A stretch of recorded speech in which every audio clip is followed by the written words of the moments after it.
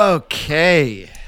Yo. 2024, we're back. What's up? It's been 3 weeks. Yeah. Just about. 3 weeks, and we tried our best to cram episodes before you left. So we missed 1 week? We missed 1 week. Nice. We tried. We tried. We tried. But then we really ran out of ththings to talk about by the beginning of the Jordan episode, because I was just, I was listening back, editing that. I was like, oh my God, like, should I even put this intro in? We're just both just like, I got nothing to say. But anyways, welcome back. Let's dive into your trip, because I've never been to Mexico. Yeah. It seems like you had quite the time following your. Also, I gotta say, what happened? First of all, why do you have a Hotmail account? Wait, what? Oh, were my iMessages Your going to my iMessages were coming from a different was contact. it ostydog_sk813? It was something at hotmail.com. I was like, what the? My iCloud. I probably made it when I was like fucking so young. Hotmail, though. So yeah, that's like, yeah. I just have never changed my iCloud account from my first one. Well, I now have them like consolidated to your contact in my phone. But like when it first happened, because I had texted you, I think I texted you, which we'll get to later, but the curse. Yeah. Like day 2 of when you like left or whatever, day 3 or something. Yeah. No, it did no response, and it didn't get delivered. Right. And I was like, okay, he doesn't have like service, like whatever. I'll talk to him later. And then randomly you texted me about something or about the curse. I can't remember. And it just came from this random ass Hotmail account. And I was like, what the fuck? And then you're just talking the way you talk in text. And I was like, oh, true. It's so awesome. funny. So, okay. I had no idea that would still show up. Yeah. I wonder how many people fucking got to see that. Yeah, old email, I was like, old Hotmail account. But also just Hotmail. Like it seems like an odd choice for someone your age. Well, it would make sense for me to have a Hotmail account, which I did. Well, Hotmail was the shit until I was probably like 16, I think. Yeah, I guess. Like I remember getting my Gmail account, and it was like pretty late in my life. Right. I mean, Hotmail me was too. the shit. Like, I mean, I was on MSN and No, Hotmail was the shit. It was Yeah. incredible. Yeah. Well, I wouldn't say it was incredible. It was just like, it was a pretty classic email server or whatever. But no, I went through 2 Hotmails, I think, in the duration of my life. I've definitely had 2. My first one was ostydog_sk8. Okay, that's not the one you hit me from. That wasn't this one? was just like, Okay, this that's was good. like Austin H. I was or really something. worried that was going to be the one. It was like Austin H at hotmail.com or something like that, or A Hutch, or something like that. Yeah, that was my first. It's pretty sick. I had a couple. Actually, I'm not going to get into it. Anyways, I had a couple, but and then one which was extra, like, and just in retrospect, sketchy. Having your email be like little girls is just like kind of weird. But it was like little, and in fact, I couldn't get little girls at hotmail.com. Someone had it. No, somebody already had it. So I had little girls. Extra creepy. Yeah, I was like, anyways. I do wish I had access to that account still, but I don't. Anyways, Mexico, how was that? I've never been. Blast. Yeah, it was really cool. We started like the first 2 weeks we were doing like a road trip thing, so we were like staying in various like random places and then sleeping on the beach. Well, here's the thing. So I was chatting with Pat McGuire, and he was like, had overheard on the last episode you being like, yeah, going to Mexico, gonna go camping, and he was like, I hope that guy's safe. We were definitely in Narcos territory. Okay. The way you can tell is there's no good cigarettes. True. They only had like these like fucking cartel brand cigarettes. Whoa. And they were the worst. They were terrible. Wait, so were they so there's just like a monopoly on like Yeah, all they just pretty much contraband like, or whatever. They stop any other tobacco companies from selling in that place. imagine Even at like the like Circle K's and shit. I Like, imagine you having can't so sell. much power that like Marlboro can't sell their Literally. products at a gas I station. was and everyone told me that there was just no cigarettes. True. I was like, I'm in Mexico. I'm gonna be smoking. Like, there's no way that I can't get cigarettes. Yeah. There's definitely So I like when there's had a to will, there's a track them way. down, going into these like really sketchy ass convenience stores because it was only like the really sketchy ones that would sell cigarettes, and there were these contraband cigarettes. Anyways, we figured it out, but Crazy. it was safe. Like, it's all safe there. They don't want to fuck with gringos because like they know that's like a majority of their money, you know. So like you're relatively safe unless you're being an idiot and like fucking with people or trying to sell drugs or trying to like start your own like business that's interfering with them. Like, you're gonna be fine. Yeah. I mean, I would imagine that it's very much like that. Like, it's not as. I mean, also just considering how many of like our friends and people that we know are just like currently in Mexico. Yeah. Or just like being like, yeah, I'm just going to go check out some fucking It is art really galleries. funny how many people, like my mom, when she found out I was going, I was like, oh my God, like be careful. Like, cause like I've been to Mexico, but like at like all-inclusive vacations. Yeah. And this, like, I would say this is my first time in Mexico. Yeah, that doesn't count. It's like going to like Cancun, like. And we had to fly out of the Cancun airport. Like we took like a flight to Cancun and then Cancun to Toronto. And the like just the different vibe from like the Mexico City airport to there was like insane. Right. It's just all these like miserable people who like I know just had like an amazing vacation, like sitting on the beach. Yeah, well, they're probably pissed that they have to go back home to like Ohio or something. Miserable and like so rude to every single service person at that airport. Like I was like, this is insane. Well, it's probably just the way they've been treated. I mean, come on, it's just the way they were treating the service staff. Those kinds of people that go to all-inclusive vacations like want to. They're all like, I wouldn't say they're like super high class, you know, they're like all that like middle class territory where they just like kind of lead miserable lives. I think a lot of them and go to these places so that they can treat other people socially. No, 100%. It's a way to cosplay cosplay is what you think the rich, and maybe they do, but it's to act like that and be like, oh, now you're my servant. Exactly. Yeah. It's like I'm here to be treated like a god for a week. Yeah. And you better fucking treat me like a god for a week. Crazy. And as soon as they're in that airport going back to their regular jobs, back to their regular lives, they're just like, well, fuck, now I have no one to make me burritos every day. Yeah, so they're just like milking it for every drop they have with every single person there. Yeah, it was terrible. But it was really cool. We camped on the beach, which was crazy. What was the beach? I forget where it was. It was in the Jalisco state, but some like random beach town. Okay. Were other like, people camping on the beach? Yeah, so there was like this guy who we were the only. There was only like one other. There was like a couple there that were on the same campground, but it's pretty much just this like a little allotted slot where people can put up tents. Yeah. And it was so fucking uncomfortable. Sleeping on sand is not comfy. Interesting. You'd imagine. I really thought it was going to be. Yeah, I mean, in my mind, it's like, I mean, it's just such bullshit, but in my mind, it's like, it's almost like a waterbed or something. It's like, you can just like move it around and make That's it. That's what I thought too. It was terrible. We slept for maybe 4 hours every night, which like sucked so much, but then it was kind of beautiful because like there was the sunrise and the sunset on this beach. And so you'd like wake up to like a beautiful sunrise. Yeah. I'd like go for runs and like jump in the ocean. Like runs? Beautiful. Yeah.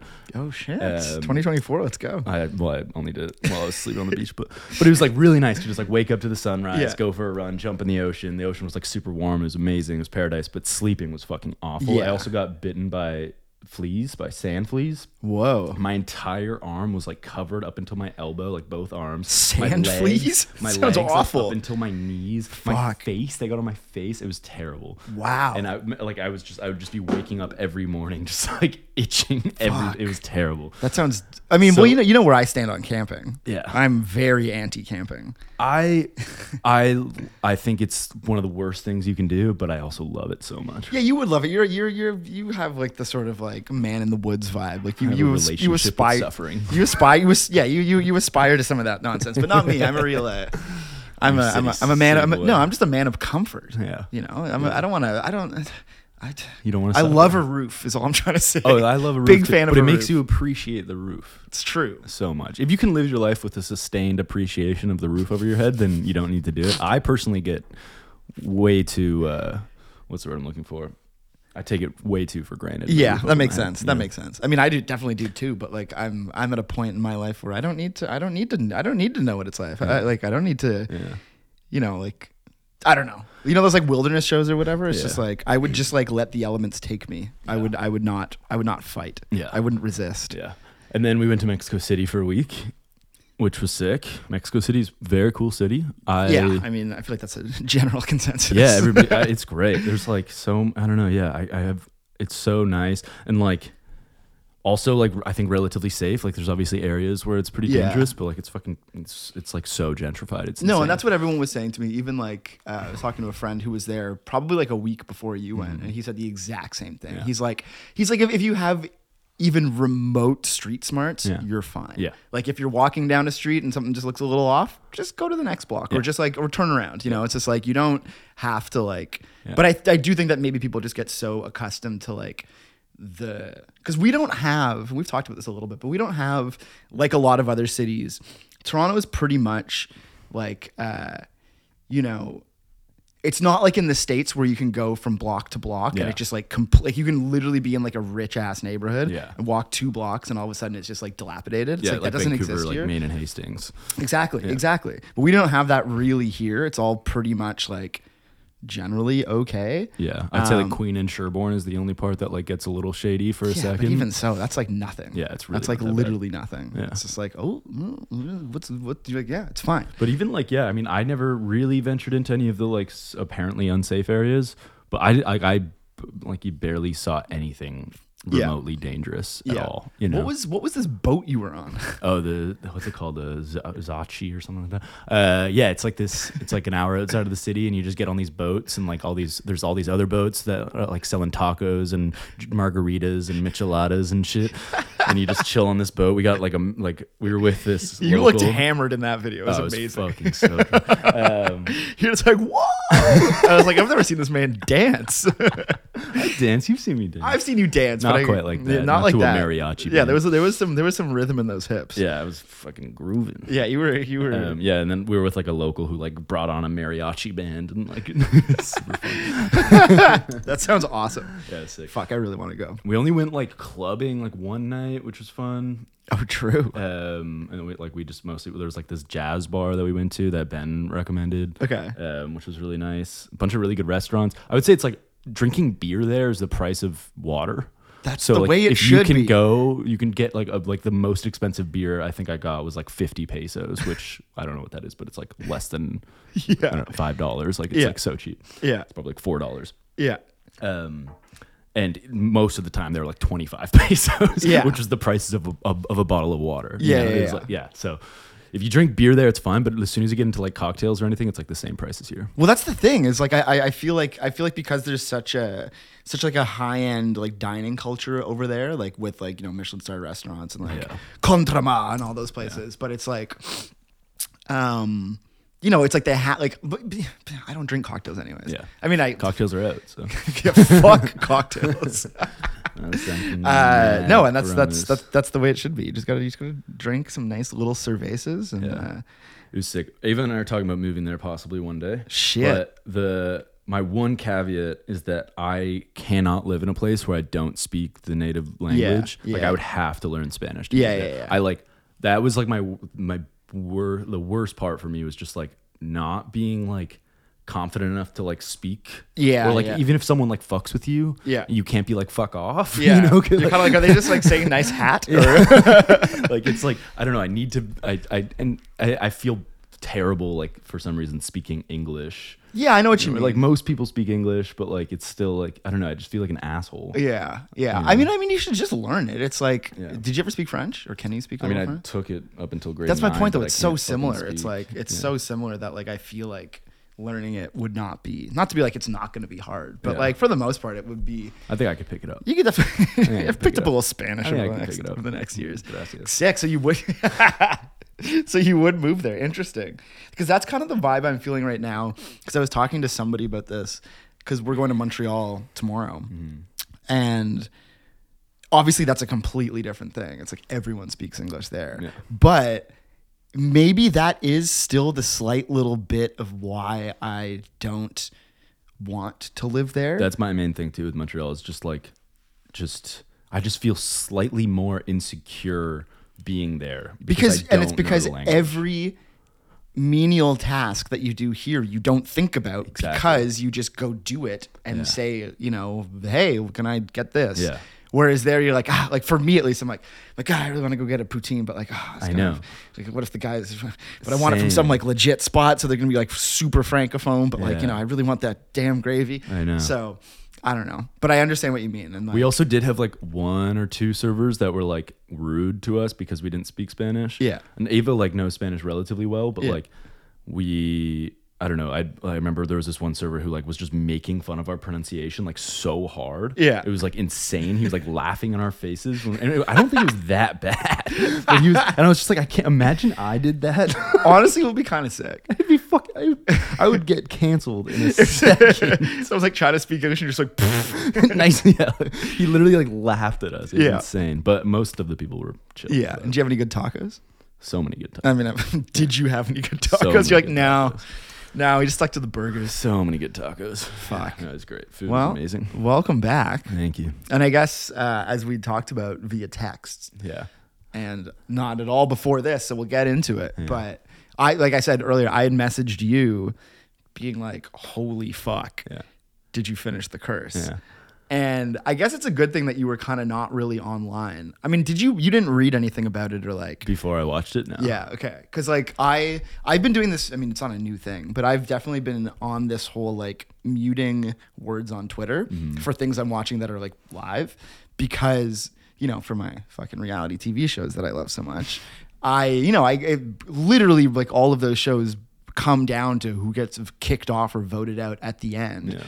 And like, if you just know who it is, it completely ruins it. So I have like, anyways, I have The Curse muted. I have like Survivor muted. I have The Bachelor muted. Like, you know, just to not spoil it. But anyway, so I was going to say that like, we talked about this earlier, but you know, I had 2 hints about what was going to happen in the show. And again, somebody even tweeted this and I thought it was hilarious. Or actually it might've been a Letterboxd review, but they were like, no matter... There's no way anyone can spoil this show for you because you're just, no matter what you think is going to happen, you won't be prepared for this finale. Yeah. So that's obviously the case. But I will say that like leading up to it, Adam was like, first he was like, I read someone's review in some newspaper that I guess had seen the whole series and written a thing and basically alluded to the fact that the first... Was it 8 episodes or 10 episodes? Maybe 10. We should also say spoiler alert. Yeah, big spoiler alert. If you haven't watched it, skip ahead like 10 minutes. But but I was gonna say that like that the review had basically said something along the lines of like 7 episodes lead up and build up to this big release at the end, and it's like all worth it in the end, even though it can be a bit of a struggle to get through in the middle of it, but it's worth it at the end. And then Adam saw it at midnight on Thursday when it came out, and I saw him the next day, or he texted the group chat the next day, and he was like, who watched The Curse? It was the scariest thing I've ever seen on television in a long time. So like it built up that I was like, what is going to happen? Like I couldn't prepare myself.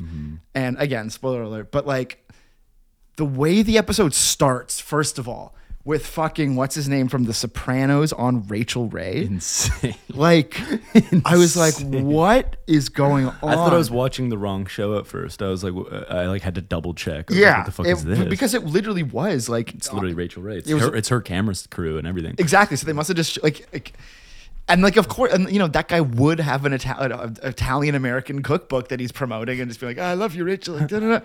But like, but then to just cut to them sitting in their home, like on that screen, having like, you know, 30 seconds of an interview and then just awkwardly holding those smiles. It's such a genius way to just like blend reality and fiction. Cause like that uncanny feeling you have where you're just like, oh, like if you've actually watched Rachel Ray, which I've watched like an episode of, I was just like, oh, what the fuck? I'm watching. You know? I've watched hundreds of episodes. I used to fucking love Rachel Ray. Yeah, it was so crazy. So it was like extra, But anyways, like the whole ceiling thing, and I'd said it, but like the way it cuts to like, not even cuts, it's just the shot of Emma Stone sleeping, and then the pan out, and then but before the pan, she like looks over and you realize Asher's gone, and then it pans up and he's asleep on the ceiling, and then it pans back down to her kind of like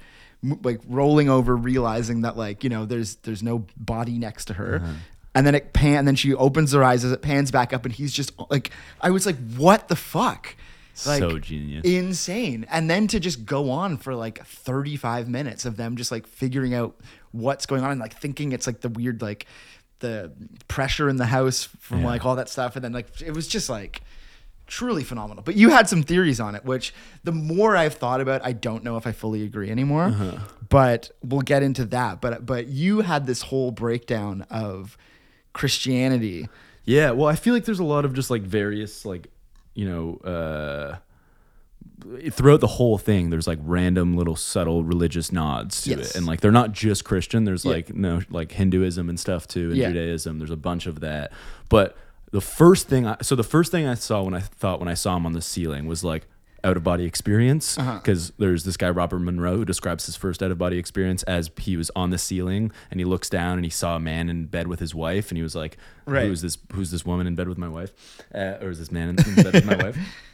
So that was my first thought. Yeah. But then once he like reverse gravity flies into the sky, I was like, this has to be rapture. Yeah. You know, like the whole idea of someone floating into the sky. Yeah. And of course it was originally supposed to be floating, and then they were like reverse gravity, because that's so much fucking better. Yeah. But I was like, there's like the only real like, you know, historical like or cultural like checkpoint there. The only other time I've ever seen that is rapture, right? Is like rising into the sky from Jesus. So I was like, okay, that has to be, there's something about that. And then there's the Galatians but usually when you rise into the sky, but you know, I feel like a lot of things we've seen with that imagery, you know, it's almost like, you know, the sort of idea, you know, when like a UFO like sucks someone up slowly, it's like always that kind of vibe, which I guess, which was their original idea, and then they were like, what if reverse gravity? Yeah, which was a genius choice.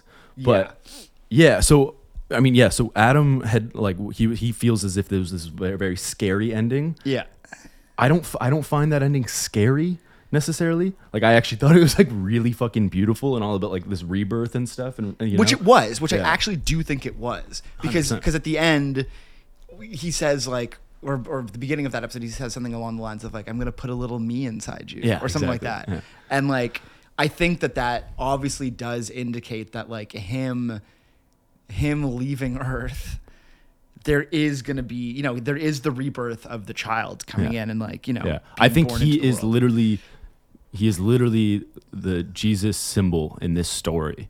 Of Asher is the Jesus story. He is dying for the sins of that family so that family can go on, because you know that he's going to be the scapegoat, right? Yeah. And Jesus is kind of a scapegoat. He's for our sins, right? So he is going to be the scapegoat. Like, what's her name? Emma Stone's character, Whitney. Yeah, Whitney is going to blame everything on Asher. Yeah. Like, which he does. Yeah. And then at the same time, you could also say that he purposefully takes the blame for things that he doesn't even have to. That's what he does. You know? That's his whole character. But it is also funny to think about the way they try so hard and expect so much in return for doing quote unquote nice things, when in actuality that is a very toxic way of going about anything. Being like, you know, it's like if someone like, you know, is like, you know, you see someone on the street and you're like, hey, like I brought you this food, and like you're like expecting some sort of like thank you, like you should be doing that out of the kindness of your heart, and not, which is where Whitney's character, I think the whole thing about Whitney's character is the fact that she has so much guilt about her family being slumlords that she doesn't actually want to do things out of the kindness, or she does them out of the kindness of her heart, but at the same time she wants the validation of doing that in order to feel better about the fact that for her to be like, I'm not like my parents. My whole thing, like, I don't think doing good things out of guilt is a good thing. And I think that is like most often where like supposedly righteous people make their mistake. But there's also like something that makes me think like, are we so fucked up that we can't accept a good act in this modern age? Like, even if it has ulterior motives. Yeah. They gifted someone a house. Like, that's an insane thing to do. Totally. And for it to be like, you know. Yeah, but I think we live in a time where none of this shit really even matters. It's just kind of like we live in such a world of just everything is an exchange. Everything is an exchange, and I think we've accepted the fact that, like, for example, if someone just comes up to you and goes, "Hey man, I'm going to give you a car." What would your initial thought be? It wouldn't be, "Sick, thank you so much, I have a car." It'd be like, why are you giving me a car? Yeah, what's the catch? What do you want? Like, what is the point of this? Like, you know what I mean? I think that there's no person in the right mind who would just be like, sick, got the keys, like, all right, later. Yeah. You know what I mean? Like, nobody's 100%. Gonna have which that like which I think brings up a really good point about like, why the fuck are we all so suspicious of each other, you know, and so unwilling to accept kindness from each other? Do you know what I mean? Because and I think like, most of the world is pretty damn evil. I know, but okay, so that's the reason. So the reason is that we all think that the world is so fucking evil. And this is coming from a guy who trusts everybody. I'm a pretty trustworthy person, to my own fault. But I think that's what the film is ultimately, that's not what it's ultimately pointing out. But I think that is a part of it. A part of the show is just like how far gone we are, that we like actually cannot we can't be kind truly because we're so caught up in our own shit. We can't accept kindness truly because we're also caught up in our own shit. And I just loved how it like played that so nuanced to like not necessarily do that like righteous poor thing, you know, because that I think is such a bullshit trait, you know. Totally. But back to the Asher thing though, it's like I think that I have to say that like when he's in the tree and when they finally cut that branch, oh my God. Because here's the thing. So you were saying that you were watching it and you were like, this is beautiful. I watched that and had like, I was almost in tears laughing. Yeah. I thought it was maybe but I love sick, twisted humor. Yeah. I think to do something like that, and I'm not even saying that it's necessarily a funny scene. It was such a complicated emotion, that scene. Yeah. Like there was so much going on in my head. I was like, this is beautiful. Like this is such an incredible image. Yeah. Like what the fuck is this? You know, just that like, it's so amazing. And then I was like, this is fucking hilarious because Nathan Fielder is so fucking funny. And like, what's his name? Benny Safdie's character, whatever. His character was like just so hilarious in all of his responses. And like just the whole complicated mess of what was going on was hilarious. It's a hilarious comedic premise. Yeah. But it was also so incredibly sad. It was very sad. It was sad. It was funny. I can't remember the last time I like honestly, how funny is it to think that like, in my opinion, maybe one of the greatest artists existing right now is Nathan Fielder. If you had told me that 10 years ago, not to say that I don't love Nathan for You or The Rehearsal, because I feel like by The Rehearsal, I was starting to get the sense that he was going into this direction. Yeah. But with The Curse, it's like I can't think of something more.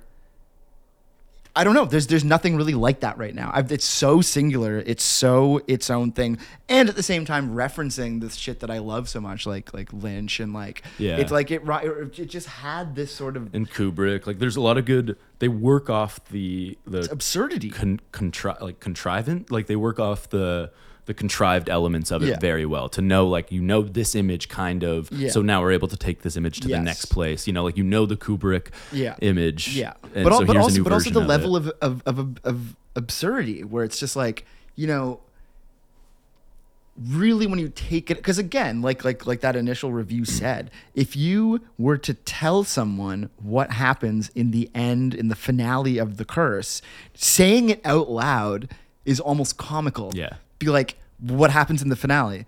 Oh, Emma Stone wakes up and then Asher is on Nathan Fielder is on the ceiling. Yeah. Gravity is flipped for him and only him. Yeah. He doesn't know what's going on. He's freaking out. He ends up going outside, tries to get pulled down to normal or whatever, to the ground, flings up into the sky, holds onto a tree. People are trying to get him down. They cut the tree. He flies off into space and dies.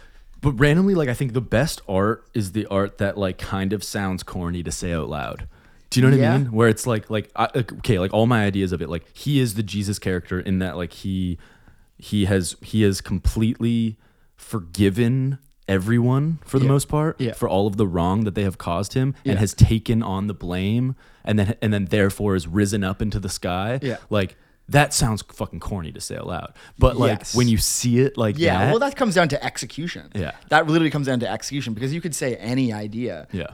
And if it's executed well, then it's great. Yeah. If it's not, you're like, well, this is just bullshit. Which is why you have to you truly just have to watch the damn show. You have to see it with your own two eyes because it's just. And then I also just got to say the beauty of it, which threw me back into like classic, which I'm not this person anymore. But it threw me back into classic, and I guess it wasn't that big of a show, but classic like pretentious like 2000s to 2010s Josh, where I was like, ugh. Now every fucking annoying person is going to be listening to Alice Coltrane. Like, I was listening to it for a decade. Right. But I was like, I think it's incredible that they used all of Turiya Singh's, or not all of it, but like 3 songs in particular. And Alice Coltrane, like you mentioned, is a Christian turned Hindu, right? I was actually going down, when we were having that conversation when you were in Mexico, I was going through her Wikipedia. She was just a very spiritual person. Yeah.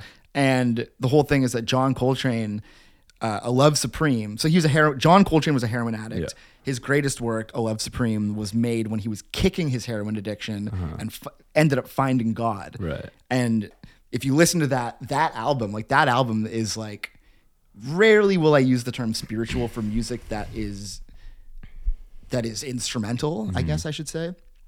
And you can feel it. You listen to that and you can feel someone like transcending like earth. There's a reason why it's one of the greatest albums of all time, right? And this is John. So after, I can't remember if they divorced or if he died or how, like what the order of things were. But after he had died, she was also along for the ride with him. She became extremely spiritual as well, was very deep into Christianity, and then started just exploring all these other sort of ancient teachings, moving into Hinduism, moving into all of these different sects. And like by the end, I don't even know what she was on, but she was on some crazy shit. But the music in the show was created. Those songs were never released. As like Alice Coltrane has all of her jazz albums throughout the 70s and stuff, 60s and 70s. And like by the 80s, which is when this music came out, there were private pressings for the people that were part of her ashrams that were devotional songs meant to be played, to pray to and sing along to. Like that's all they were for. They weren't for general consumption. And that music, I would maybe argue I like it even more than John Coltrane. Yeah. And because it's, again, I know this has vocals, but you put it on and it sounds like someone speaking to God. Yeah. Like you're like, no, it's fucking insane. You're like, I've to this day never heard anything even close to that sonically for me. Yeah. Where I'm just like, wow, this is like special music. And I was reading that it took like a long time for them to get the rights to the music in the show, because they, unlike, most artists or whatever, a label owns the music and whatnot. And in this case, they don't. The rights have been released for reissues and stuff recently, but they had to get like basically like permission from her estate to be like, what is this? What are you using this for?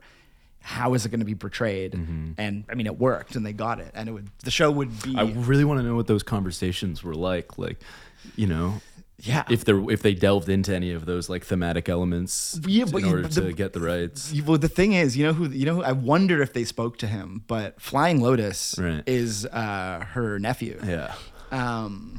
So I wonder if maybe he might have, because he's hip. He also makes movies and stuff. He's like very big into like horror and stuff. So I could maybe see that somebody, if if I were the musical director of The Curse, I would have been like, well, let's hit up Flying Lotus and let's get him to get the cosign to then pass it along. But I would assume something along those lines maybe happened, because it was definitely difficult. Yeah, no, fucking crazy show. I'm like, I still haven't, like, I've thought about it probably once. Have you watched it more? Have you watched anything? No, I think I might rewatch the whole thing. I don't know if I can, because the thing that I will say again that I loved is I love difficult music. I love difficult. I mean, I love it all, but like something I do appreciate is I love a payoff. Yeah. I love, like, for example, if that episode. Yeah. I wouldn't put it on a rewatchables list. Yeah. The show. No. The ending. Yeah.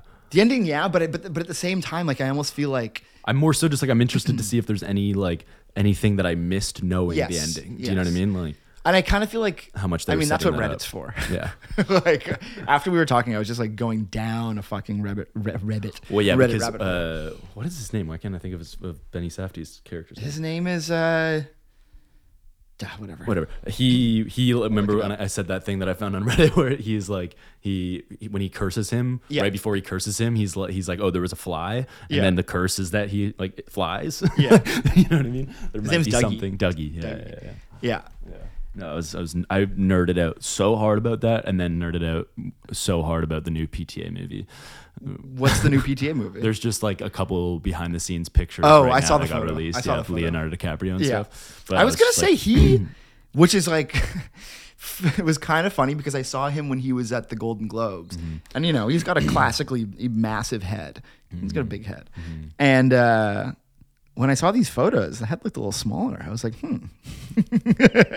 clone? His head shrunk? No, it looks, but no one knows what that movie's about, right? Well, I mean, there's a lot of theories. I think it's pretty obviously a modern adaptation of Vineland, which is one of my favorite Pynchon novels. Yeah. He's like dressed just like the way I imagine the main character. Like, and then there was a casting for a young mixed girl who does karate. And that's like a character in Vineland. Okay. There's any mixed guys. It's shooting in the same county that Vineland is set in. True. There's a lot of stuff, but it is modern day clearly, which is so sick because it's going to be PTA's first modern day movie since Punch Drunk Love. Yeah, I was gonna say there's not very many. He did all Magnolia and Punch Drunk Love. Yeah, I was gonna say Magnolia and Hard 8 are all. Yeah, but that's it. So that's exciting. What's Hard 8 again? That's Hard 8's his first one. It's like the casino one, right? Yeah. I've never seen that. To have a master like that. He's a master like that. He's a fucking master. He is. I mean, it's pretty funny to say that out loud. I don't think so. Would you not say that about Kanye West or fucking I don't know if I would. Coltrane? I think you would. I love Kanye, but I don't know if I'd call him a master. Well, he's a master. He is the master. Also, that term I'd is sooner call him a goat than a master. He is the master. He's the goat. But to see someone like that of that caliber talking about to have a master just come through and do a contemporary take on. Well, you say anything novel. like that, it sounds corny. But again, if someone directed this shot right now with you saying that line, it could be fucking sick. Exactly. The corniest art can sometimes be the best. But anyways, that's gonna be sick because I feel like there's like been this big revival of people like not being afraid to talk about right now. Right. And that's a very exciting thing, you know? Yeah, I guess because we live in such a world of like pastiche and stuff where it's just like, you know, people are just like, I want to live in the 90s. I want to live Y2K, like the 80s, which I love.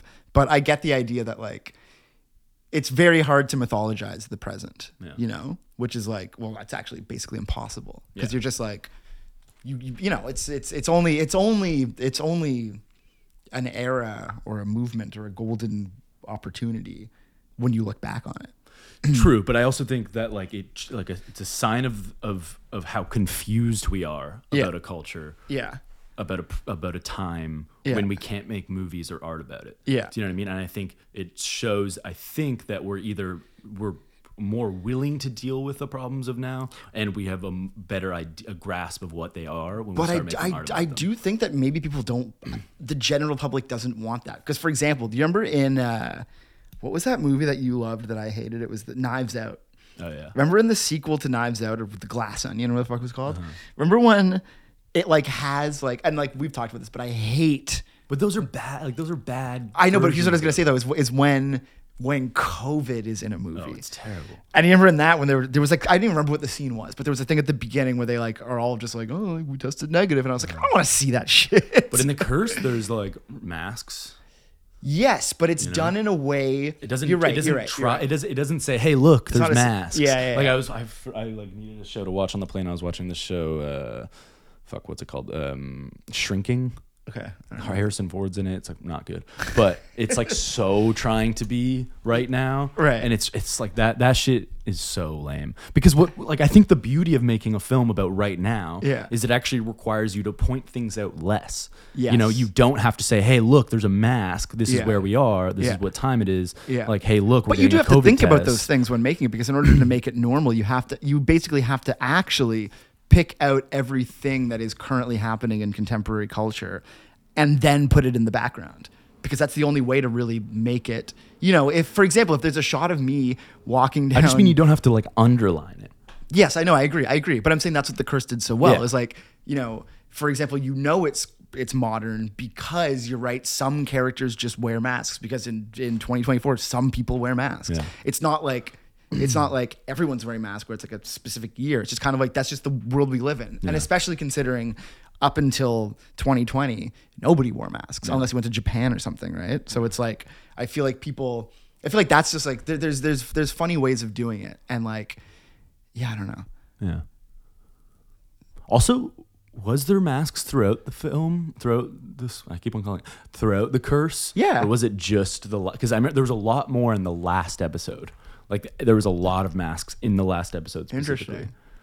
Yeah. I didn't. That's why I want to rewatch it to see like stuff like that. Yeah. Because like masks are like a symbol of our time. You know, and like there are so many connotations now. With masks. Well, it also just strikes the beginning in North America at least. The beginning of.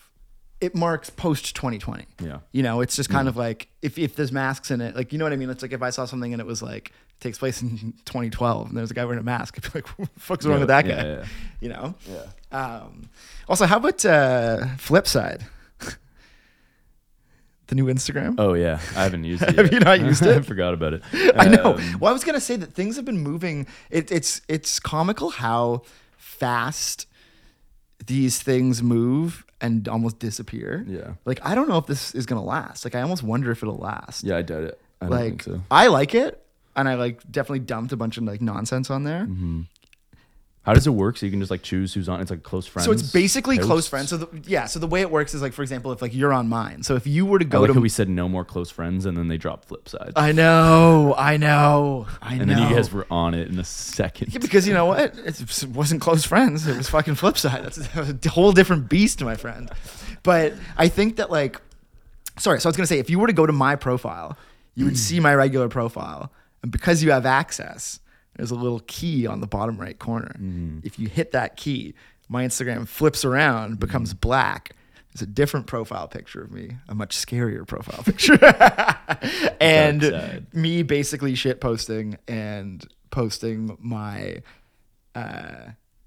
stupid pictures of like people. I think we should have a flip side cold pod. I thought about this. But then because I actually don't know how this works.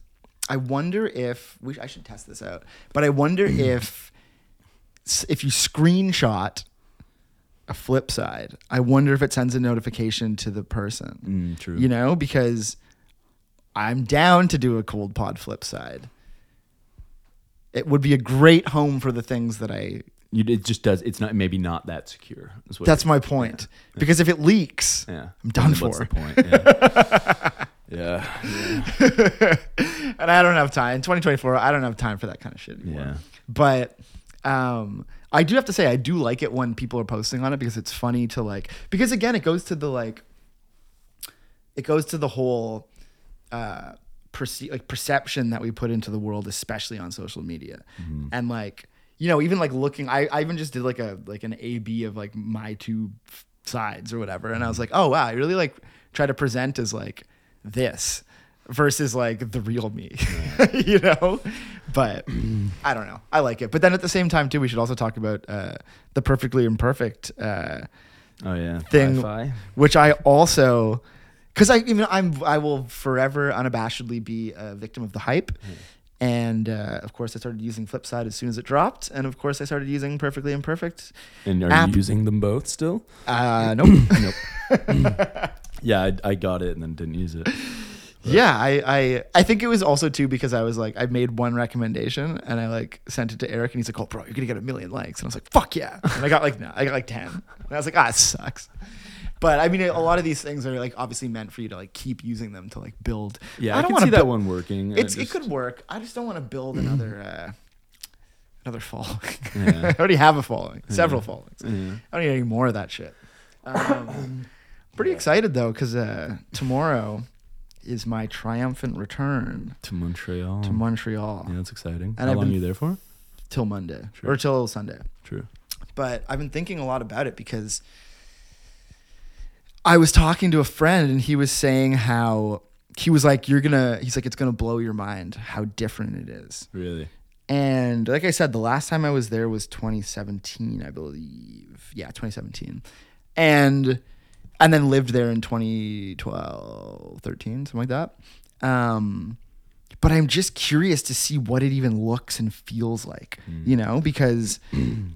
And then it's just, I don't know. I honestly, but the thing I will say is that like, you know, I'm going in with a very open mind and I'm going in with actual excitement because I think because I spent so much time there and also used to commute there so often, like I used to like take the megabus there like every 2 weeks. You know what I mean? I was so used to it just being like my second home.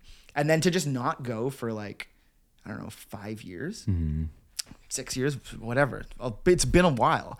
And I don't know. I'm very curious to see like what the vibe is like. Because I know you've been a couple of times since we started doing this pod. Yeah. And I just have not because I just had no desire to go there. Yeah. But I don't know. I don't know. Yeah, I'm excited to hear what you think. I know. Because like you also didn't like it the last time you went, right? It's not that I but don't you also like went it. Did you not go to the Old Port?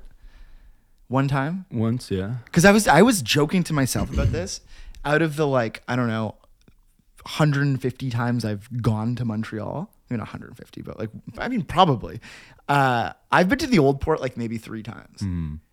And I know for a fact I am not going this time. Yeah, I've only ever been once, and it was because Tom wanted to go. He wanted to hit some fine dining. Yeah. Chuck Hughes restaurant. Yeah. I don't like that. Doesn't define Montreal for me. No. It never will. Yeah. But I was just thinking back on just like how, just like wild and loose it used to be. Like I told you about that place Snack and Blues, which I will bet is long gone. But it was like a bar that used to just like, it was a blues bar, and it was like the lighting was all blue. It was on Saint Laurent, and you'd go in and they would just have, like a lot of bars do, but like they'd have giant bowls of like chips and pretzels and candy and a big old bowl of cigarettes. And it was just like, and it was all kind of like old guys hanging out there. They would play like Steely Dan DVDs, and you would just fucking like chill and just like grab a cig and like go have one, and then just like grab some candy, and like beers were like super cheap. And like, I'm just curious about like, cause it feels very, from what I remember, very like European and American in a sense, you know? Whereas I feel like here, everything is so the same. Yeah. Where like there, it just feels like there actually is. The worst part about Toronto is how fucking homogenized it is. Like, Yes. It's like you can go drop yourself in any part of the city and it relatively looks the same as somewhere else. Yes. And you're going to find businesses that also relatively look the exact same and do the same thing. It's like, here's the East End's version of, I mean, there's no East End version of juice, but there should be. I've never been to East Room. But really? Yeah. Come on. It's just like it's not that, I'll tell you that. True. No. But yeah. No, go on. No, there's a lot less eccentricity in Toronto. It's very bland. Yeah, but do you like the eccentricity? I do, yeah. I mean, I do too. I definitely. I mean, that's my favorite part about New York is just like feeling like I'm like constantly discovering something. You know, Yeah. like there's always something new around the corner. You know, Yeah. That's so. I mean, Toronto, sucks for that. Yeah, I guess you're right. But then again, so much of it has to do with just like, I don't know. I constantly like feel like there's like that, like, I don't know. Maybe there's more. Maybe there is more and we just don't know it, you know? And it could be a variety of things. It could be maybe we're just not, but I mean, I don't know. But like, yeah, I don't know. I guess I did have like that one time I went, I don't know. Nah, never mind. I just mean that like we are so victims of our own routine that I do feel like sometimes we will complain about something being all the same when we should just go to other places. Yeah. You know? Yeah, I think you're right. Like, I think that's definitely an element of it. But I also think that if it was different enough, if like the Danforth was different enough, then we would go to the Danforth. Danforth is a little different though. It's not different enough. But my point is, think about this very street we're on right now. Think about my experience of what I consider our radius bubble, whatever. If we were to do it together and draw a big circle, we would pinpoint the exact same places that we frequent or have been to, right? But imagine if my next door neighbor, who is my next door neighbor, lives also in this neighborhood. If they were to do their version of that, it might be completely different. Yeah, true. And like, I wonder, just like, you know, do we have to switch it up and start going to like fucking, I was gonna say communist daughter, but that doesn't count. You know what I mean?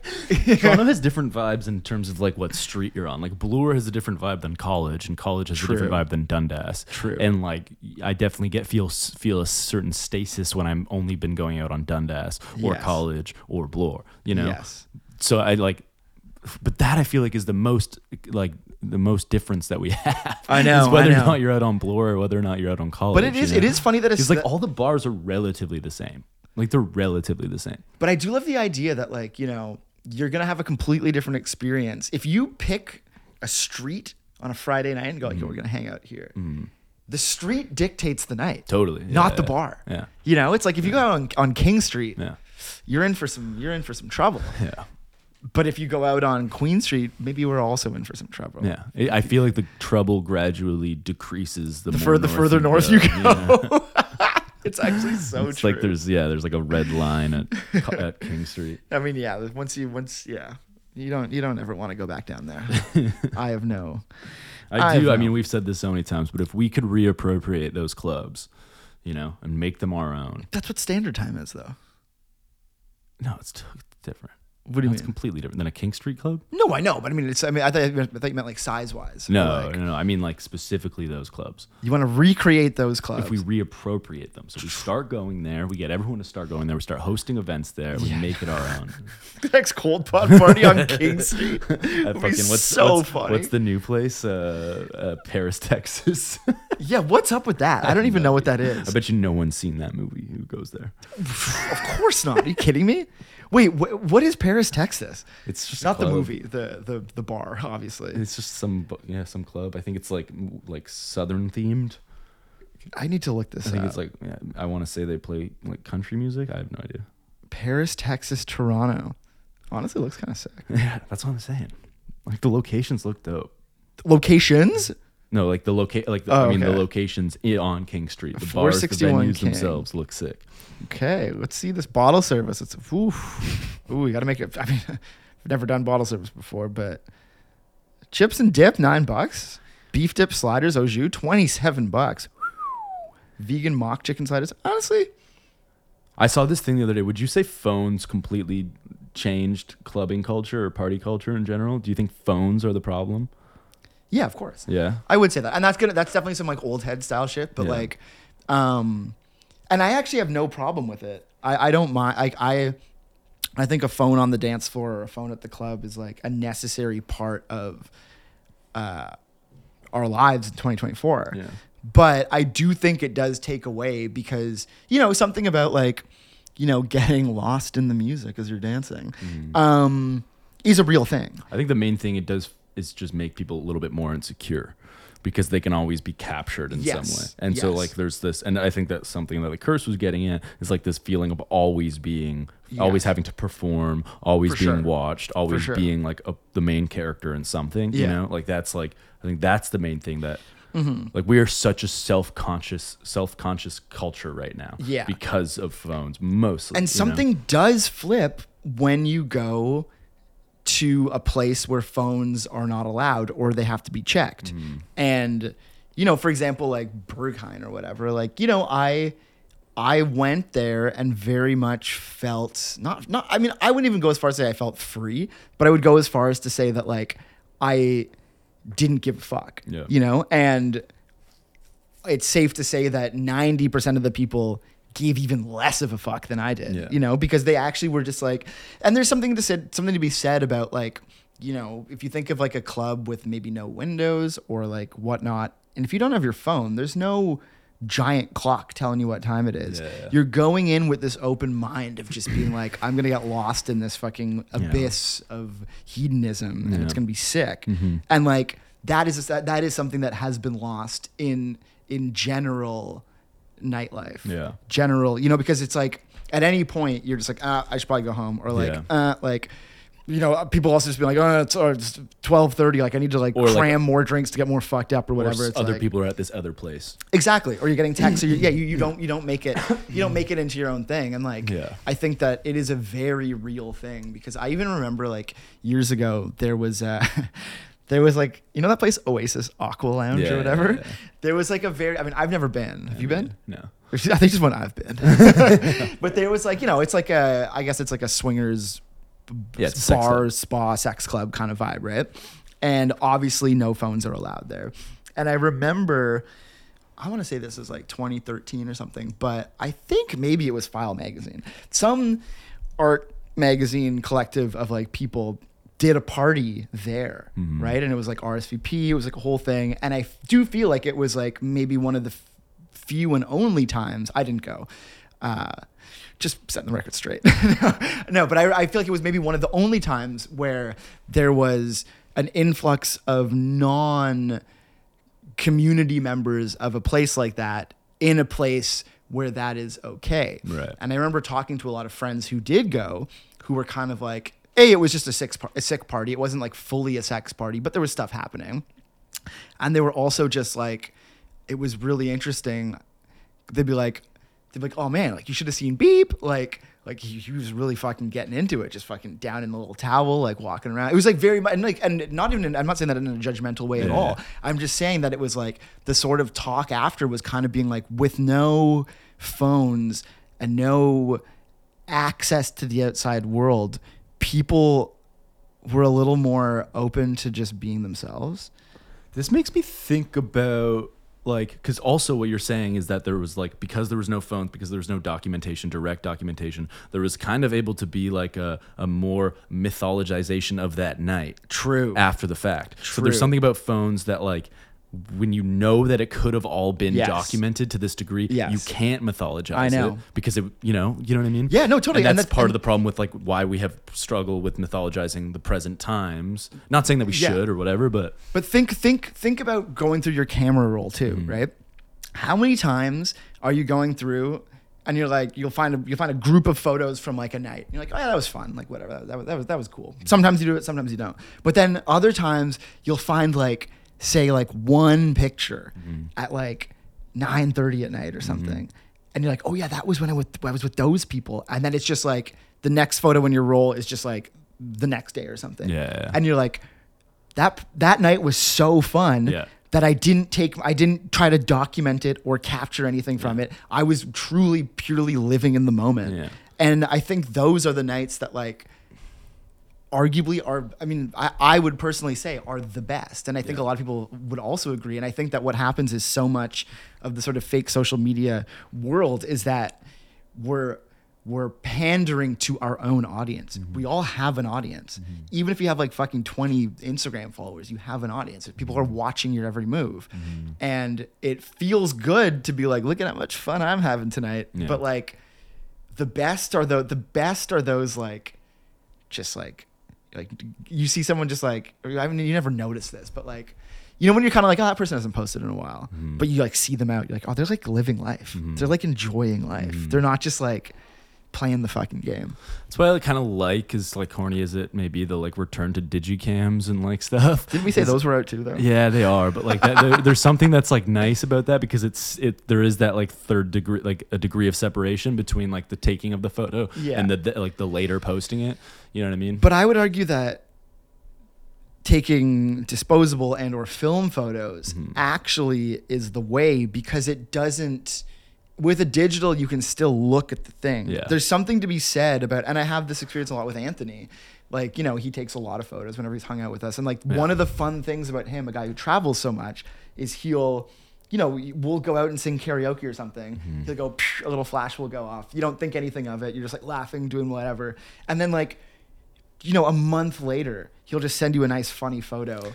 And you're just like, oh wow, that's amazing. I'm actually gonna get this experience from the Mexico trip, because I lost my camera. Yeah, and so I like lost it like halfway through the trip, and someone found it and they're shipping it back to me. Oh, so true. I will be able to like revisit. It'll probably take like a month to get here, so I'll be able to revisit it in like a month, which is gonna be sick. Literally the most like millennial Gen Z conversation. Be like, man, like the fact that like you take a photo and you couldn't see it, like that's true fun. But okay, but this brings me to my next point, is that just like my general consensus about all things is that we cannot go back, right? Yes. Like there cannot be a regression. I like, as much as it's fun to shoot film and to do all that stuff. Yeah. Like that, it's over. You know. Then there's gonna be revivalists. There's gonna be people that do it, but it's generally over. So what the fuck do we do from here? How do we like move past knowing what we have and knowing what we know now? New app idea. Here we go. Listen to this. This is fucking gold. Okay. Think about this. We'll just for lack of a better term, call it the disposable camera app. Okay. Right? Okay. You open it up. It's your camera roll. You have 24 photos. That's usually what's on like a roll of film, right? 24 photos. And you have 24 hours when you open it up, right? And you go like, boom, boom. You take the photos throughout the night. You can't see them. You just take them. You can't see them, right? And then once you've gone through all 24 photos, then it emails them to you in like a nice thing, the way that it would. You would getting it developed. Yeah, and then that way you're not like on your phone all the time, like retaking photos. You kind of just use your phone like If anyone's listening and they want to help me make this, let's go. That's a good idea. I was actually, it's funny because I really wanted to, I had a very similar idea without that added part where I wanted to make an app that like took photos just like a disposable camera. Oh, I have is there that an app like that? This is a good idea. Yeah, this is a really fucking good idea. Right? Because it's also just I can see the entire interface too. Oh yeah, totally. Yeah. And then if you want to take it a step further, you could also add like a social media element where it's just like, it's like you choose, you get the email and then you choose what photos get posted. You select and it go, or even it just dumps all 24 and it's just because it only exports after the 24 have been taken. Right. Mm-hmm. So let's say that like I take my 24 photos and then it just like, it goes like bing and pops up on the feed 24 photos from point A to point B. You don't know what they are and neither does the audience. We should make this. That's such a sick idea. Yeah, it's really good. This is like my best one yet. This is actually good. This is the first. What was my other one though? Are you gonna go into app developer now? I don't know shit. I gotta get Eric on the horn, man. I gotta get some guy to fucking make this app. Actually, I have a lot of developer friends. It could be done quite easily. I like this. Fuck, we should That's just the Cold Pod app. The Cold Pod app. It's the Cold Pod social media app. Toronto only. We do it like Facebook and make it so it's like invite only, and you have to like provide your like postal code. Dude, I had an idea a while ago to make like a local only Instagram where it was just like you would only really see what was happening in your city or people that were in your city, and you could like travel. You could be like, I'm gonna go to New York, and you could see what's happening in New York. But like the feed was set up so that it was like linear, but only in your city. Right. I mean, you can do that, but with your own friends, that you're saying, or no? Because you can do that if you just click on like a it would be location, you can just scroll through. Yeah, it would be pretty much that, but like the app would be centered around that. Right. Yeah, it's not as good as mine. But if we combine. True. No, but this is where these apps get too ahead of themselves. Yeah. You got the secret is, and also Start the secret, simple. The joke of like apps in 2024 too is that they're basically just all you do is limit things. Yeah. Like remember fucking Be Real? Yeah. All that did was like give you less access because. I mean, I don't know what the case is now, but at the time, people were really, and I actually do still argue that people are striving for less. But that's the crazy thing. Like radio, TV, like less control. When else in history have we ever gotten to the point where we have had too much control? Too much control. I don't know if control is the right word. I guess control is the right word. You can pick. I can right now put on a Radiohead song. Yeah. Without going to get my CD that I bought. Yeah. You know, I can just put it on. Yeah. If I want to go watch whatever, I can just watch it right now. Yeah. If I want to... The options are limitless. See what the weather's like in fucking Trinidad, I can just check right now. You don't have to call someone or or you know what I mean? It's like, it's actually fucked to think about that we can just like do whatever we want, whenever we want, all the time. Yeah. And we're not happy. No, we're totally It doesn't make us happy. But I will say, if it all disappeared, I'd be very upset. Yeah. And yet we want it to disappear. And that's why there were so many dystopian films. The dystopian films are really utopian films for a lot of people because they were visions of the world if it wasn't the way it is right now. But do you wonder? It was nice to sit in that. But do you wonder if because there was no social media and because documentation to a sense begins at a certain point in everyone's life? Mm-hmm. Do you think that we cherish those memories without the documentation more because there is no documentation of it? I'll give an example. Prime example is I was thinking about this today going on this whole Montreal trip coming up. And like I was thinking about the last time me and my band and a group of friends drove down to go play a show, right? Mm-hmm. And I was like retelling the story in my head, and I'll tell it really quickly. But it was just basically Little Girl's first tour. We were playing at this DIY venue that was like a bike shop, right? And it was Little Girls, Waves, and Ton Starts Bandit. And the owner of the venue, not the promoters, was this guy. You know how like, not to sound like a dick, but you know how like Bike Messenger, some Bike Messenger people are just like kind of like nutso alcoholics and just like love to party. Mm-hmm. And this is a super French Canadian guy who ran this space. I can't remember for the life of me what it was called. Something Island or something like that. Or anyways, he got wasted and was just like causing a ruckus, and the promoters were trying to calm him down, being like, dude, just like, please don't like turn this into a thing. Like we're having a great show. It's sold out. You're going to get you're making money, He ended up freaking out and like grabbing a hammer, and I was by the merch table. He ended up just like smashing all of our merch, all of Waves merch, all of Ton Starts Band's cassettes, just like causing a ruckus. Right. And then long story short, ended up like going downstairs being like, why are there so many people outside of my, like this place? Like, the show's over. And the promoters were like, guys, everyone's leaving. They're waiting for cabs. They're getting on their bikes. They're like, And he ended up picking up like a maximum 40 sign, like a pole, and just smashing the back of my van. Now, the reason I tell this story is because in my mind, it's almost like the whole rose tinted glasses thing. Mm-hmm. In my mind, that's like an iconic story of my life, something hilarious that happened that was like just such a, and there's almost no documentation of it. I'm sure I could find a couple of photos that someone took of us playing live or whatever, but that is such a special story to me because I'm telling it to you and I'm not pulling out my phone being like, and look at what he did to the back of the van and look at the smashed records. And this is what the venue is. It's like, you have to create this image in your head. Yeah. And therefore the story is like more enticing and has like a more like it's more personal because you're making it up in your head. Exactly. Yeah. And, but I'm just saying that like, do we, and again, going to the concept of like, you know, not taking pictures on a night out, like, is that night better? Or is it just better because you're using more of your brain to like put the pieces together? Fill it in.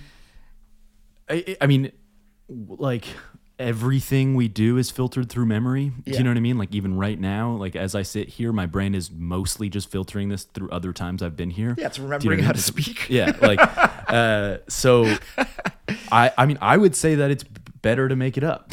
Like, almost always it's better to fill it in. And I think at the same time, that story I just told could have been completely false. But I think, it's like, it's like in Jaws when you don't see the shark. Yeah. It's the same kind of thing. The shark is so much scarier in your head because you're making it up. And another example I'll use that I've mentioned, maybe not on here, but like a movie that scared me the most when I was like a teenager was not The Ring, but the Japanese version called Ringu. And the only reason I found Ringu scarier is because when the girl comes out of the well in the TV, her hair is blocking her face and it's just a girl with long hair crawling around all maniacally. Whereas in the American version, she comes out with the hair covering her face and then, pulls the hair back and you see this like, prosthetic, like demon face or whatever. And it's not as scary.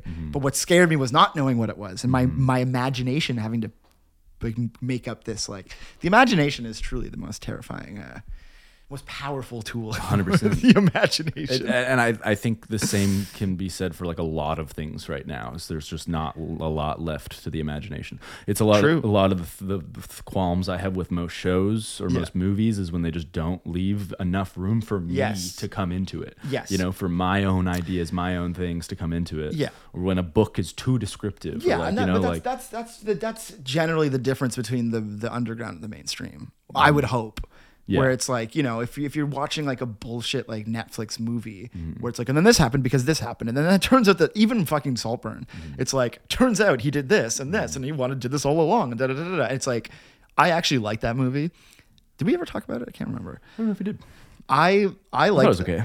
I because of all the hate it got, it like made me like want to like it even more. Yeah. And in classic me mode, I was like, this movie fucking rocks. Like, this is sick. I wouldn't say that. No, I know. But my point is I said that not after watching it. Long story short, I liked it up to like the third act. I thought the third act was kind of stupid. And I absolutely hated the fact that like we're just saying, it has that whole flashback where it's like, turns out here's what happened. This was his plan all along. I was like, you didn't need to do that. You just didn't need to do that. But that's why... Here's classic me changing my opinion immediately. Here's why that movie sucked. Is because they did that. I think it's David Foster Wallace who has this. Is it David Foster Wallace? I forget who it is. Someone has a story about this guy who. Oh no, it's George Louis Borges. Anyways, Borges. Someone has this story, I forget exactly who it is, about a guy who can't forget anything, who just has a memory that like remembers everything to like the tiniest detail, and it's just pretty much about how tormented he is for having that because he remembers everything. And it's so that's true. Sick. I think that's like that's the problem is like like we can remember everything. I'll tell you that there's no magic left because the magic that guy comes. That guy definitely doesn't drink. That guy needs to start drinking. You want to forget a couple things. Woo, have I got a solution for you? No, but the fact that we forget is a very helpful thing. Yeah, no, I think we would all go crazy if we couldn't forget. I think that's what what phones kind of do is to a degree they remind us, and it's harder for us to forget, and then our brains just don't have the capacity to really like take things in, so it's almost becomes a negative effect where it's just you're not really present because you're still so consumed by all the reminders on your phone. Yeah. I think that's the main thing. But it's like, okay, I hate phones. They're the problem, clearly. Yeah. What the fuck are we gonna do about it? Am I gonna get rid of my phone? No. No, and that's the whole thing. It's like, and that's why I think the answer is, what was that app that people used to use when they were like studying in school? It was like it would make it so that you couldn't go to like certain websites I don't or whatever. remember the name. There's a couple of them. Yeah, but those kinds of things. It's like the reason these things are so successful and important is because they're not final. Yeah. You know, they're things that you can do to ease and have a little glimpse into the freedom of no phone. Yeah. But yeah. Oh man, I kind of want like a. Don't say flip phone. No, fuck that. No, I want like a solar flare or something. What do you mean? I mean, I don't even know if this is scientifically true, but there was that big like doomsday scenario where there was going to be a solar flare and it was going to wipe out all the technology. I think like an actual flare gun. No. Sorry, I'm being an idiot. What? I don't know. I've once again, a solar flare to wipe out all technology. Out. Yes. Yeah, but like I don't know.